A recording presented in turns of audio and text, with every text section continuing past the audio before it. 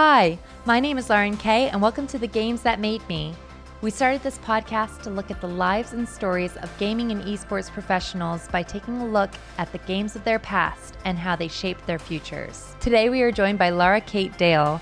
Laura is many things, including author, accessibility and queer representation critic, consultant, a video game critic, a streamer, and a content creator. And you can follow her on Twitter at Laura K. Buzz for all the other things that she does. I was so excited to have Laura on the show because she's been such a staple in the games industry.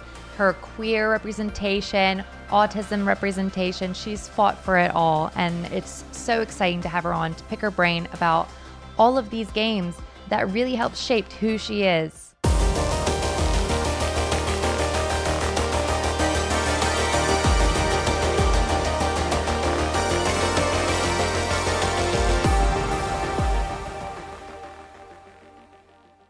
A lot of our journeys into games is like really varied. I mean, we have all different ways in which we sort of get into this sort of beautiful experience of playing games. Pokemon, I think, was something that was particularly important to you when you were a child. Sort of, how did that start? Yeah, so I grew up right at the perfect time for Pokemon to be hitting as that big global phenomenon. When Pokemon Red and Blue dropped, I was just old enough to be able to like read and follow a JRPG. But I struggled with socializing as a child. I'm autistic, and growing up, I really didn't know how to engage with other people. I found communication really difficult, and Pokemon was one of the most important social interaction tools I had growing up. As a series, Pokemon has, since its inception, been about collecting, cataloging, all sorts of like complex information about how these creatures work, where you can find them, how they level up. And I just happened to be lucky that obsessive interest happened to be something that everyone around me was getting very interested in. And it was really nice to have a social safety net topic as a awkward child that didn't really know how to talk to people. Being able to know useful information that my peers found helpful gave me an excuse to talk to people, and something that I knew if I was struggling to keep a conversation going was a topic that I shared with them, really helped me to feel safer talking to people. Yeah, like finding that thing that's really universal and something that you can provide benefit to the, like, it is kind of like that sort of scientific element of the conversation and of connecting with people. And I mean, yeah, I mean, it's fantastic because, you know, there's so many things when you have autism where like collecting things is like a really big thing of that. Yes. Having it virtually in your pocket Exactly is much safer, much happier, much... I found that children growing up were a lot less interested in all of the facts I knew about trains, which I know is a real stereotype for autism. Yeah. But like, Pokemon was just at that intersection of, I shouldn't have to be useful for people to want to socialize with me. But the fact was, my knowing what level some Pokemon was going to learn whatever move, or how to evolve a Pokemon that needed an evolution stone, was something that provided utility, and that was a foot in the door. And like, sometimes that's all you need, is just something to get conversations started when you don't know how else to do that. Oh yeah, that's so sweet though. And you know, do you feel that Pokemon still helps you to this day to connect with everybody? It really does, but in different ways, I think. I feel a lot more comfortable initiating conversations with people than I used to, but I've gotten really into Pokemon like in the last like 5 or so years, specifically around shiny hunting. I got into shiny hunting in Pokemon. I'd always sort of known it was a thing, but I was at a press event, a review event for Pokemon Let's Go Pikachu and Eevee when that game was coming out, and it was the first Pokemon game that had shiny Pokemon visible in the overworld. And I was a couple of hours into this game at an event where other people were playing it, and I saw this shiny Zubat just flying around Mount Moon, sparkling and green. And I'd never cared about Zubat as a Pokemon before until that moment, but I kept that Zubat on my team all the way to the Elite Four. Really grew to love a Pokemon I'd previously not really cared about. And that experience of like a series I'd loved for years that suddenly I was appreciating in a different way really stuck with me. And I got very into shiny hunting, specifically because it met a need as an autistic person of, I love collecting and cataloging all these Pokemon, but it's not a hugely time-consuming process to just catch all the new Pokemon in a new game. I wanted more projects to obsessively do the same thing over and over and to keep working on that collection, and trying to get a rare 1 in 4,000 variant of every single Pokemon that's ever existed meant that, like, I'm never going to run out of Pokemon to play, not for a long time at least. Endless content. Exactly. And it was endless stuff to be doing. It was endless excuses to be streaming, playing the game, which gave me more excuses to be talking about Pokemon with people who were watching who also enjoyed it. And having something that I could really focus on doing long term that gave me an excuse to have those Pokemon related conversations outside of like the few weeks where a new Pokemon's released was really feels like a continuation of what I enjoyed about Pokemon right at the start, that it's an excuse for me to connect with people. It's almost like a safety. Like you feel a safety in the fact that it's not ending, because it just has that sort of lovely unending connection to it. Exactly. Like, it's a bit of an autism stereotype, but I struggle with change. I struggle with things being different, and there is something nice and calming about, like, I know it's a complaint people have about Pokemon as a series, that it hasn't really changed very much in the 20 plus years since it originally started. But to me, there's something that feels very safe and very at home about variation after variation on something that I already enjoy, and getting to just change just enough that it still feels familiar, and give myself excuses to spend as much time in those worlds as possible. Like most of the Pokemon games on Switch, I've put about 1,000 hours into each new pair of games that's come out. Like, that is my one series that I've definitely played more than any other video game series, I think, ever. That's amazing, though. And like, which one do you think is like your favorite one to live in? Oh, I recognize that it has a lot of problems, but I've really been enjoying Scarlet and Violet recently. I know that they are technically slightly buggy and messy games, and that, like, there are definitely complaints that could be had about them, but I really just like being able to exist in this big open space with basically no loads, nothing to stop. That's just, here's a world, go inhabit a space. And it's, as someone that grew up with like the Pokemon anime existing, presenting like the world of Pokemon as this big expansive space, it is the most that the series of games I think has ever felt like it's captured that feeling of just, there is a big world and the Pokemon are just out there, go explore. Yeah, no, definitely. Because like, I've actually not explored much of Violet and Scarlet. I've wanted to. Yeah.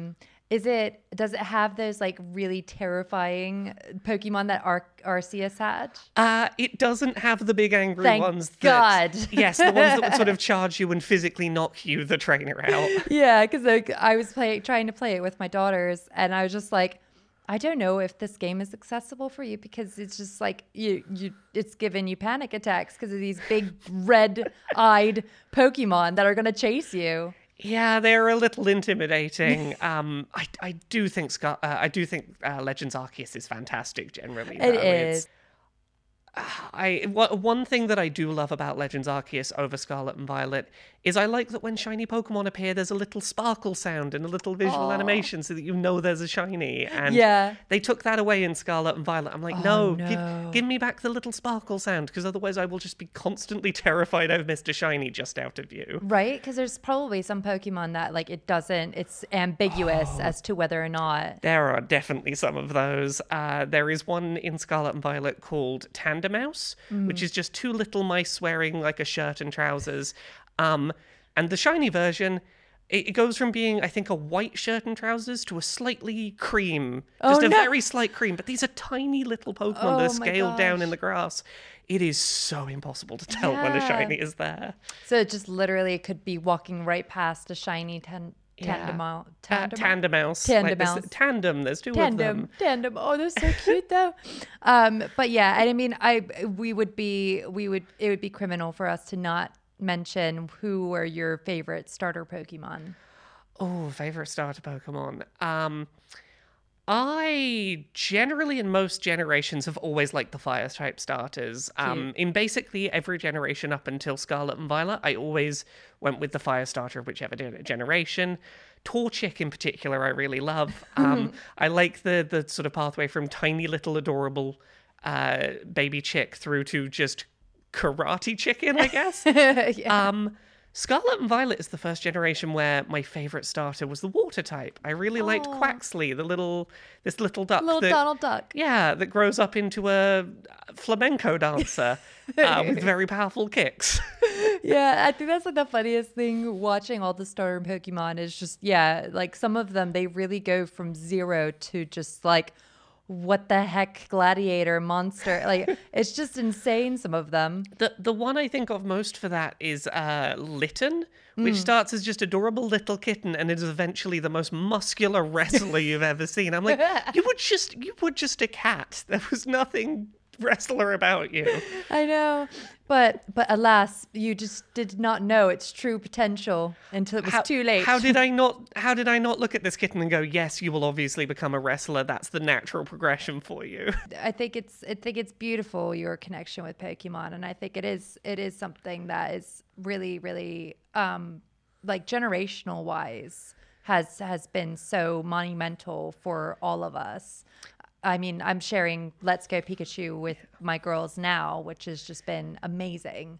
Yeah, it's really lovely that it has stood the test of time. And I know that there are people who are like, oh, it's gotten stale and it's not really changed a huge amount. But I think that the core experience that they came up with in the 90s really was quite progressive in what it was going for and has held up really well. And I think that like the magic of just, there's all these wondrous creatures out there, go find the ones that are your favorite and build those connections, I think still holds up. For the games that you've been playing recently as well, one that you've really sort of latched onto is Sayonara Wild Hearts. Oh, I love Sayonara Wild Hearts so much. It is... Over the years, I've had lots of like, oh, I don't know what I would say my favorite game is. I would always be like, oh, it depends when you ask me. Sayonara Wild Hearts is like stuck as my favorite game since I played it. It has been a consistent answer to that question. So how were you like first introduced to it? Was it just that it was a game that you were covering or? So Sayonara Wild Hearts, I'd seen come up in a bunch of indie-focused sort of E3-style presentations. It had gotten some highlights in a few just live streams showing off trailers for upcoming games. I think one of the console manufacturers might have had some trailers. I think it was like some of the PlayStation State of Directs had some trailers for it, and it was very colourful, had some great music in the trailers, and pitched itself as being a playable pop music album. And I was like, the visual style and the music are really catchy, and every time I see this, it doesn't look or sound like anything I've played before. So I was actively looking forward to it before it came out without really knowing exactly what to expect. But I played it through in a single sitting and just was sold on it entirely. Oh my gosh, yeah. Like I've been sold on it too. Like it's just, the music is phenomenal. The gameplay is like just it just looks so fun. And I know, like, from a sort of like queer perspective, you had quite a like connection with it as well, didn't you? I'm a big believer that video games could do with being less afraid of being short, contained experiences. You see a lot of people complaining online when, oh, this game cost X amount and it's only X length. But I think that Sayonara Wild Hearts is a real testament of what you can do with a game being short and concise and like really focused on what it's trying to tell narratively. There are very few video games that I think really focus on female experiences, and particularly queer female experiences. It's not to say that there are not video games with female leads, but I think a lot of video games with female leads sort of, by design to not sort of alienate male players who may not want to focus on femininity, a lot of games with female characters will sort of make the identity of the character being female sort of ancillary to their plot. And particularly, like, even more so, I think, with a lot of games that have queer leads. But Sayonara Wild Hearts, I think, really spoke to me in terms of being a story about coming to terms with queer identity and exploring what it means to be a queer woman. As a queer trans woman, I did a lot of my sort of exploring of self in terms of what it meant for me to be female and to be queer as an adult. And it's one of those things where when you go through some of that self-exploration as an adult rather than sort of alongside your peers when they're growing up, that it can feel a little isolating, like you are having to learn a lot of things about yourself in isolation without a lot of answers. And the way that Sayonara Wild Hearts is a story about being uncertain and unfamiliar in queer feminine identity and having the difficulties that come with making that journey to, understanding who you are, I think really resonated. And the fact that it was able to do so in maybe an hour to an hour and a half with a soundtrack that's really catchy was a wonderful thing. Yeah, no, that's beautiful. But yeah, no, I think that that's something that definitely resonates with a lot of people who are going through transitioning when they're an adult. It's like you basically have to live your entire sort of first part of your life over again and relearn everything and how to express yourself, because you've been essentially, not to use the term, but I think it works quite well here, masking. Right? Yeah. Like it's essentially is like masking before. And that's really lovely that you found that in Sayonara Wild Hearts. Yeah, I think a lot of the way that Sayonara Wild Hearts is structured in terms of it sort of journeys through various different distinct types of feminine subculture, I think is something that really stuck with me in that sense of like, I remember in early transition having to have, I guess you would call it the awkward teen phase of finding your style, for example, as an adult, when it's sort of expected that you will have understood what fashion works for you and doesn't. And that sort of experimentation with how do I want to present myself? How do I want to be seen? Who am I presenting myself to the world as is something that requires playing around in that space of, there are different kinds of people I could be, and I have to learn that just through trial and error.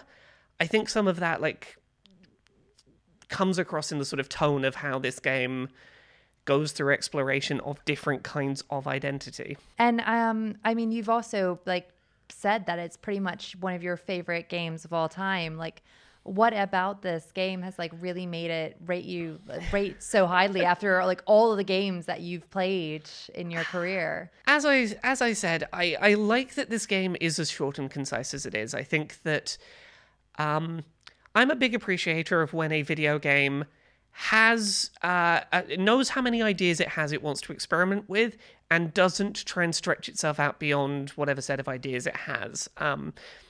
There was a game that I played a while back called What the Golf, and this is a slightly strange comparison. I love What the Golf. But oh my god. What the Golf, I think, is very similar in that sense of lots and lots of creative ideas, and as soon as like the developer's like, okay, I've done everything I have to do with that idea, just move on and don't feel the need to stretch it out.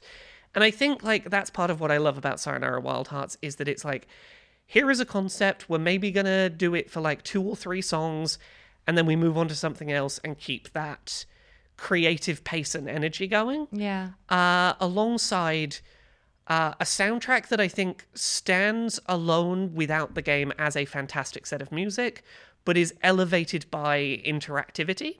I really wish we had more interactive music video games to point to, because I love music generally. I have always found a lot of emotional connection with music, and I think that video games, by the nature of being interactive, foster the idea of feeling engaged with what you're engaging with. And for me, that combination of listening to music that has lyrics that I'm emotionally invested in, while playing something that is reinforcing the themes of those lyrics and is helping to reinforce like the swells and the pacing of the music by how the gameplay sort of ebbs and flows along with it, really it made me appreciate that music more than I might have done in a vacuum. I'm someone that doesn't listen to albums as much as I would like to. I do a lot of like listening to isolated pieces of music, just, one track off an album or whatever.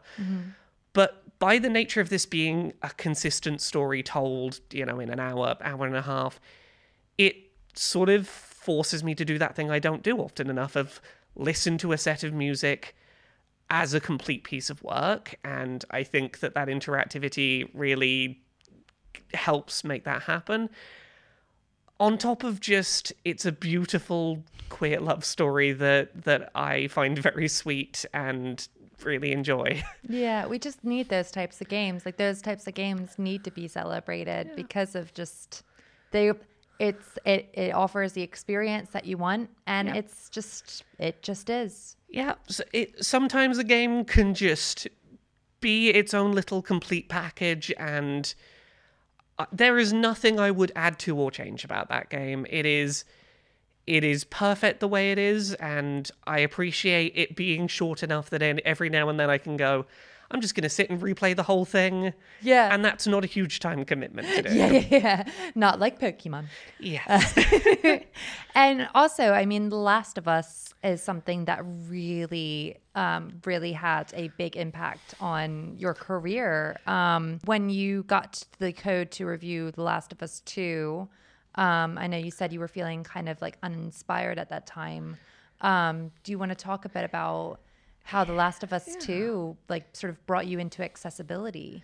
Yeah, so 2020 was an interesting year for me making content about video games, in that the prior few years of video game news had been pretty depressing in places.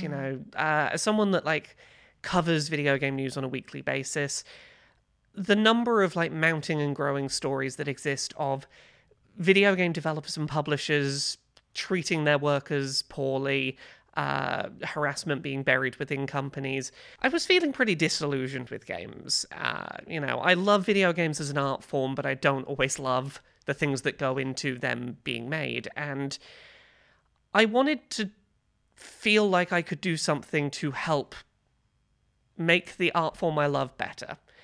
And at the start of that year, I made what at the time was a one-off video that was about video game accessibility and accessibility standards that really were a bit overdue in being standards in this industry.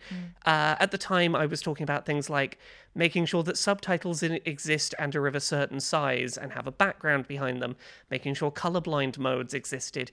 Very basic things that even, 3 years ago were overdue being standardized. A couple of months after that, I was thinking back on that video going, I really think that kind of discussion needs to be done more. And I started making weekly content about accessibility. And I started doing so I couldn't really have picked a better time to jump into video game accessibility as a space, Because maybe a couple of months after I started making these videos, we saw the release of The Last of Us 2, which undoubtedly set an incredibly high benchmark for what video games as a medium could be doing to help disabled players play video games. That game brought together a lot of best practices that we'd seen dotted around the industry for years, but never really brought together into a single cohesive experience, in terms of things like making sure good subtitle integration, customizable difficulty that's more than just easy, medium, hard. But it also really pushed the industry forward in a lot of ways. It introduced things like high contrast mode, where the game is sort of all set grayscale except for visually important information being made sort of bright and colourful. It really pushed forward on things like accessibility presets and recognizing common categories of disability and the ways that we can lump a lot of sort of tools together to help specific groups of people. It is one of the first big AAA video games that made a push to be playable start to finish by sightless players. As someone who was just starting to talk about accessibility as a disabled gamer a few months prior, it gave me a lot of hope that it wasn't futile to be asking for better from the industry, because it became this thing I could point to and say, there is one game that might not be perfect, but if every game could be doing what The Last of Us 2 is doing, our industry would be most of the way there to being accessible for disabled players. And having this one easy title to point to and go, if you could reach this benchmark, you'd be basically there, was a really good sign that the industry was ready for the kind of conversations that I wanted to be having at the time. It really did sort of set the bar very high for what is possible. And a lot of the things it did, as I said, weren't necessarily things that hadn't been done before, but for a game to take all those things and do them all at once and to make a sort of consistent experience from it really did set expectations. And I think it is worth noting, just how much things have changed in the last, say, 3 years or so since then. I think largely as a result of developers seeing the level of praise that was received for doing this. If you look at video games today in terms of accessibility, 2 of the 3 main console manufacturers have either released or are releasing their own accessibility controllers. Both the PlayStation and Microsoft stores now have accessibility tags so that you can go on their digital stores and see what accessibility settings exist for a game before you purchase it. PlayStation has basically standardized a lot of the things from The Last of Us 2 across most of their first-party lineup. We're not perfectly where we need to be, but we are taking leaps and bounds forward every year, and it doesn't seem like that is slowing down. And that's the main thing I'm really excited about, is that it wasn't a flash-in-the-pan moment where The Last of Us 2 came out and received a lot of praise and then was forgotten about. It does seem to have really kick-started this being something the industry takes seriously. Oh, completely. And like with that in mind as well, like I know someone like Tara Volker is doing a lot of work with creating like sort of guidelines for essentially checklists for when the development is going on, of like what things you should have in place for accessibility. But is there anywhere that you particularly want to see some light shine on for the future? I really hope that we see some steps forward in terms of audio descriptions for video games. Speaking of The Last of Us, the remake of The Last of Us Part 1 dipped its toes a little bit in having audio descriptions for blind players. As I said, The Last of Us 2 is playable start to finish by sightless players, but a lot of the narrative in that game was missed entirely because cutscenes, you could hear the dialogue that was being said, but not any descriptions of where characters were, what the setting was. But there are indie games like the recently released Brock the Investigator, which is about an alligator investigator. Oh my god, I love it. That had really good, robust audio descriptions the entire way through. Every new environment, every character, every scene, all of it was like perfectly audio described. And I really hope that like that is something we see more of. I think like the big thing going forward is wanting to see standardization, wanting to see this industry move towards the idea of we know what works and we know what's helpful. There are so many disabled critics out there who can give you those bullet-pointed lists of, I'm a blind gamer or a gamer with motor control disabilities. These are the things that are helpful to me. These are the games that are good reference points for what would help me. It's not an excuse anymore not knowing how to make your game accessible. And when you look at the scale of budgets that some of these big AAA games are working with, it really feels like making the effort to follow those best practices consistently is the way forward to like really see change. Moving on to the Moon. So this seems like a very, very intense game, particularly for you. I mean, can you tell me a bit about like the storyline of the game, just for those of who don't necessarily know what it's about? So on the surface, To the Moon is a sort of top-down pixel art game about a pair of scientists in a near-future world whose job is to go to people who are near death and rewrite their memories. Basically, if someone wants to remember their life differently to how it actually turned out, they will facilitate that by going back through someone's memories and tweaking a little bit how their life played out. And on the surface, it is a game about a man who doesn't remember why he wants this, but he wants to remember having gone to the moon in his life. And as these people dig further and further back in his memories, it becomes less and less a story about him and more a story about a couple of autistic women in his life and the difficulties in communication that sometimes arise between autistic people and the non-autistic people in their lives. Yeah, it's like level of understanding between the two and the frustration that can sometimes manifest. Yes, the difficulty that can sometimes come from two people essentially speaking a different language in terms of communication styles, and if the divide in communication styles isn't sort of met both ways, how it can be difficult to make sure that someone's needs are met. Yeah, no, definitely. And, one of the biggest conversations that happens, or one of the things that happens in this game a lot, is this idea of masking, which it can be like a very, very intense thing. I mean, if you want to explain a bit about what masking is, particularly, but it's something that's very exhausting for those who are autistic. Yes. So, as I said, I'm autistic, and I wasn't diagnosed autistic until adulthood. And particularly when you are living undiagnosed as an autistic person, masking is the act of trying to suppress your own autistic behaviors in order to survive in a world that is unforgiving to people who are acting quote-unquote different.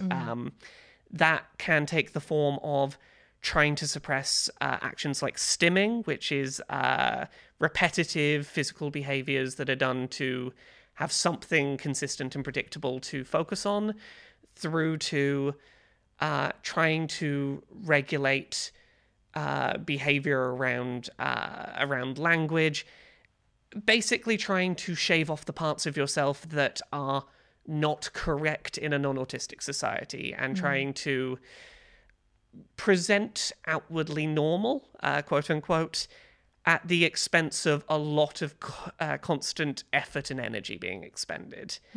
And yeah, To the Moon definitely deals with this a lot. And one of the reasons that I sort of put this down on my list of games that made me is that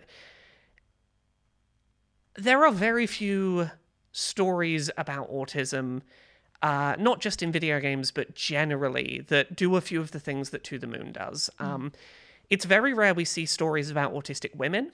A lot of 90s bad practice psychology sort of labeled autism as a boy's disease that meant that for a very long time we, underdiagnosed women with autism, but also underrepresented them in media depictions.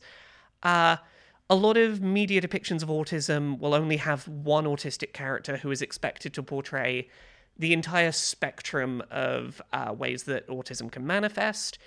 And To the Moon, I think, does a really good job of both not only showing a woman with autism, but two women with autism who had very different lived experiences and both had different things that they benefited from and different things they struggled with.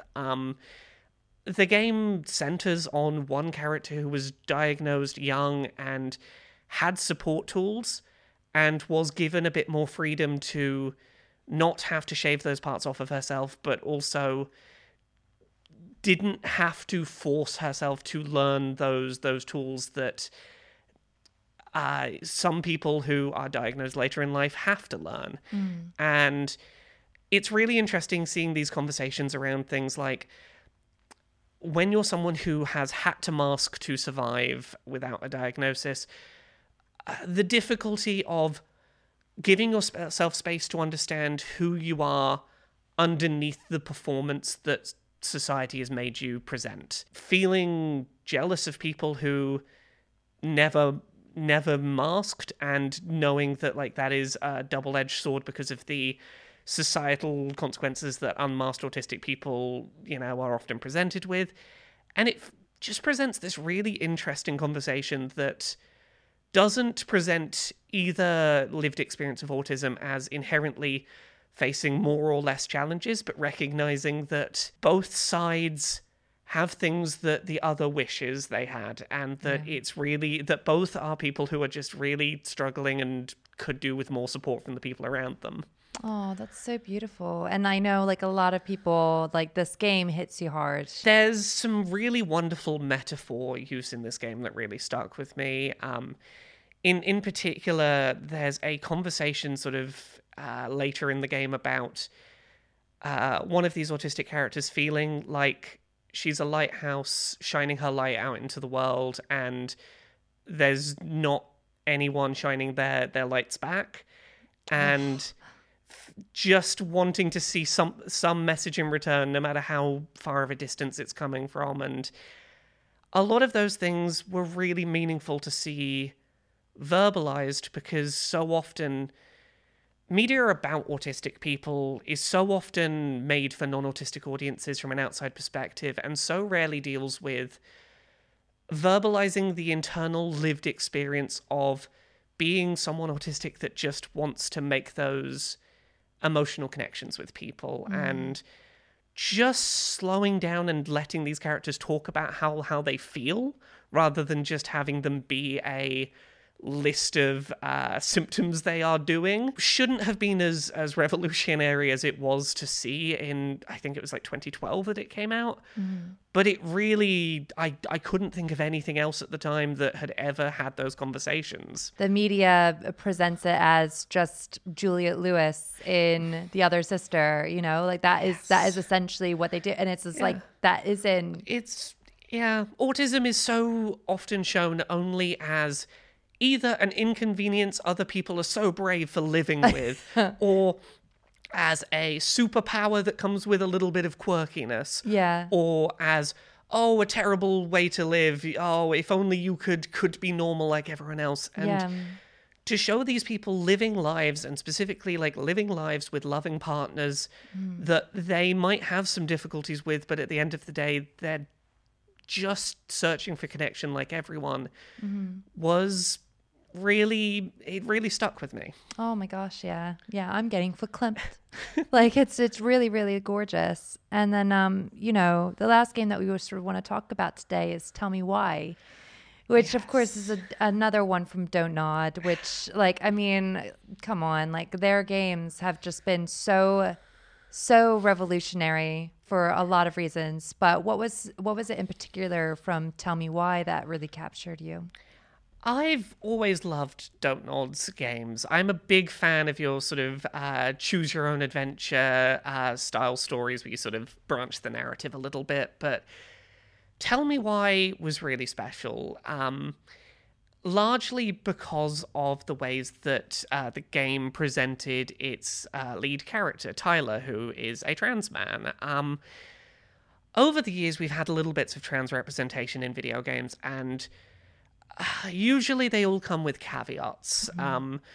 From Mass Effect Andromeda introducing a trans character just for her to dead name herself in the first conversation you have with her, to The Missing J.J. McField and the Island of Memories, which is a wonderful game in isolation, but is kind of let down by its developers' interviews and other work being really not great. Yeah. It's rare to find a piece of media, like a big budget video game, that feels like it really understands the trans community. And I think that what Tell Me Why does really well is it has lots and lots of little details that feel very true to trans lived experience in a way that I think the best way to put it is sometimes when you play a piece of media with a trans character who's been written by people who aren't trans, it will feel like the only traits this trans character represents are things that you could infer from reading a gender dysphoria diagnostic list of symptoms. Whereas Tell Me Why had a lot of little details that felt very lived in. One that comes to mind quickly is at some point in this game you find Tyler's diary from when he was growing up, when he was much younger, and I braced myself for impact when I saw that. I was like, oh, if this game's going to grossly use an excuse to dead name this character from before they transitioned, this would be it. Yeah. But what the game did that was really lovely was every time that they were referred to in the diary, it was a different, slightly masculine coded name because they'd spent their childhood trying to find a name that fit. Aww. And it this sort of trying to find something that fits that is masculine but not so masculine that it's gonna stand out if a parent reads it was just felt very true to life. But beyond that, Tell Me Why it avoids a lot of the tropes of even with flashbacks existing, never dead naming the character, not misgendering them unnecessarily, allowing them to have the option of romance with a character that is never about the fact they're trans. They just get to have a romantic interest and that's okay. That so much of their story is about things other than their transness is just really refreshing. And it's certainly not the first video game to exist with a good trans character. There's been a lot of wonderful stuff done in the indie scene over the years by trans creators. But in terms of big budget, marketed by console manufacturers, this was showing up in Xbox specific presentations, seeing something like that really lean into having a trans protagonist and get things correct felt like a really big moment of stepping forward for the industry and was really reassuring. As someone that is so constantly frustrated with so many games getting things wrong, this felt like one I could point to and go, we've got a good one now. Yeah, because it is that thing, and it's the same with it's similar to the Spectrum sort of experience of just time and time again being let down by people who just will, as you say, use the textbook example of what this kind of experience is, and not actually let people who come from these experiences speak. Yes. And using that as an impetus to just sort of create humans instead of just archetypes. Yes. Yeah, it's about having characters that feel like that they get to exist as people beyond just, these are the list of bullet points that if we do these, it will say trans character, or if we do these things, it will say autistic character, and making them individuals who have their own specific personalities that, might be influenced in places by their identity, but is not defined by it. Yeah. And that has those little touches that, an outside audience might not pick up on, but someone who is personally impacted can go, that feels real to what I went through. And like that little bit of additional detail and context can make characters feel all the more personally engaging. Oh, that's so lovely. And, sort of closing us out, we would have to talk about some of your books because you've written some amazing, Mario's butt. Not to bring. Oh, yes. Yes, a series of gaming butt critiques. Let's start with that one. Sort of like how did Mario's butt come into play? Things I learned from Mario's butt is definitely one of the weirder projects I've worked on in my time. So the story of this book goes back about a decade to when I was first full-time writing about video games. I had been working like a fairly generic supermarket job, and that ended pretty abruptly. And I was like, okay, I'm going to take the dive and I'm going to try and make video games my full-time job. I set up a Patreon and was like, I'll give myself a couple of weeks, and if I can get that Patreon to the price amount it would need to be for me to survive on, to scrape by, I'll go for this. And if after a couple of weeks I can't do that, I'll find a regular job again. So I went on Twitter and was like, I need to hit a certain threshold of patrons to make this work. Is there anything I could write about that if I did, you'd give me $1 a month? And I don't remember who it was, but someone tweeted back to me, review video game character butts. And I retweeted it as a joke. I was like, oh, that's a silly idea. And 50 people tweeted me back saying, yeah, I'll give you $1 if you do that. Oh my gosh. I was like, okay. So I was like, if I'm going to do this silly idea, I want to find an approach to it that feels worthwhile, that feels like I'm doing something substantial with it. And the approach I came to was, let's take this really seriously. Let's go and find actual interesting information, be it about the nature of character model design or plot points that are relevant, and show that insignificant details about characters are often a lot more important than they seem. It doesn't have to be butts, but we picked butts. You can pick any aspect of a character and think about, why did the designer design that aspect of their design the way they did? What can we learn from the choices that human beings made about how to design these characters? Because somebody had to make that decision. Well, that's the thing. No aspect of a video game character is accidental. And as soon as you stop and go, someone made a deliberate choice for that butt to be the way it is, you start unraveling that there are a lot of interesting things to learn. And this started as a series of silly YouTube videos, and a couple of years later, I contacted a publisher and said, I'd love to make this a book, and they didn't say no. And then I kept asking people to contribute to it, and no one said no. And that's how that book happened. No one told me I couldn't. Yes, and that's the beautiful thing, though. I think, sort of the overarching thing that we've been talking about, despite its sort of hardships and some disappointments over the years, it's those glimmers of joy that really keep you coming back into the games industry and having hope for it. Well, that's it. I spoke to a lot of people in the games industry who contributed sections to that book, and after it happened, about why was it that you said yes to this silly idea? And a lot of them, their response basically boiled down to, this medium, it's sometimes easy to forget why we love talking about games in the first place, and having an excuse to be a bit silly and a bit nonsensical, but also I did some research and I found out some things, and I feel like I did some work and found a thing no one's talked about. That weird middle ground seemed to get some people excited to talk about video games. And even if it's because of butts, if you find a thing that makes you excited to talk about a video game character, capitalize on that. Enjoy the fact that you're having fun talking about games. Yeah, no, definitely. It's absolutely incredible. And, sort of closing us out, I just want to sort of talk a bit about what you might be working on now. So things I'm working on now, I've got a lot of other books that have come out and are in the works. I've got one coming out later this year about autistic people's stories of autistic joy, trying to paint a sort of portrait of different ways that autistic people's joy can look. I am still putting out weekly episodes of Accessibility over on youtube.com/LauraKBuzz, talking about how we can keep pushing forward in video game accessibility. I do a bunch of podcasts, including Podquisition, where I talk about video games I've been playing every week. I Twitch stream Mondays, Wednesdays, and Fridays.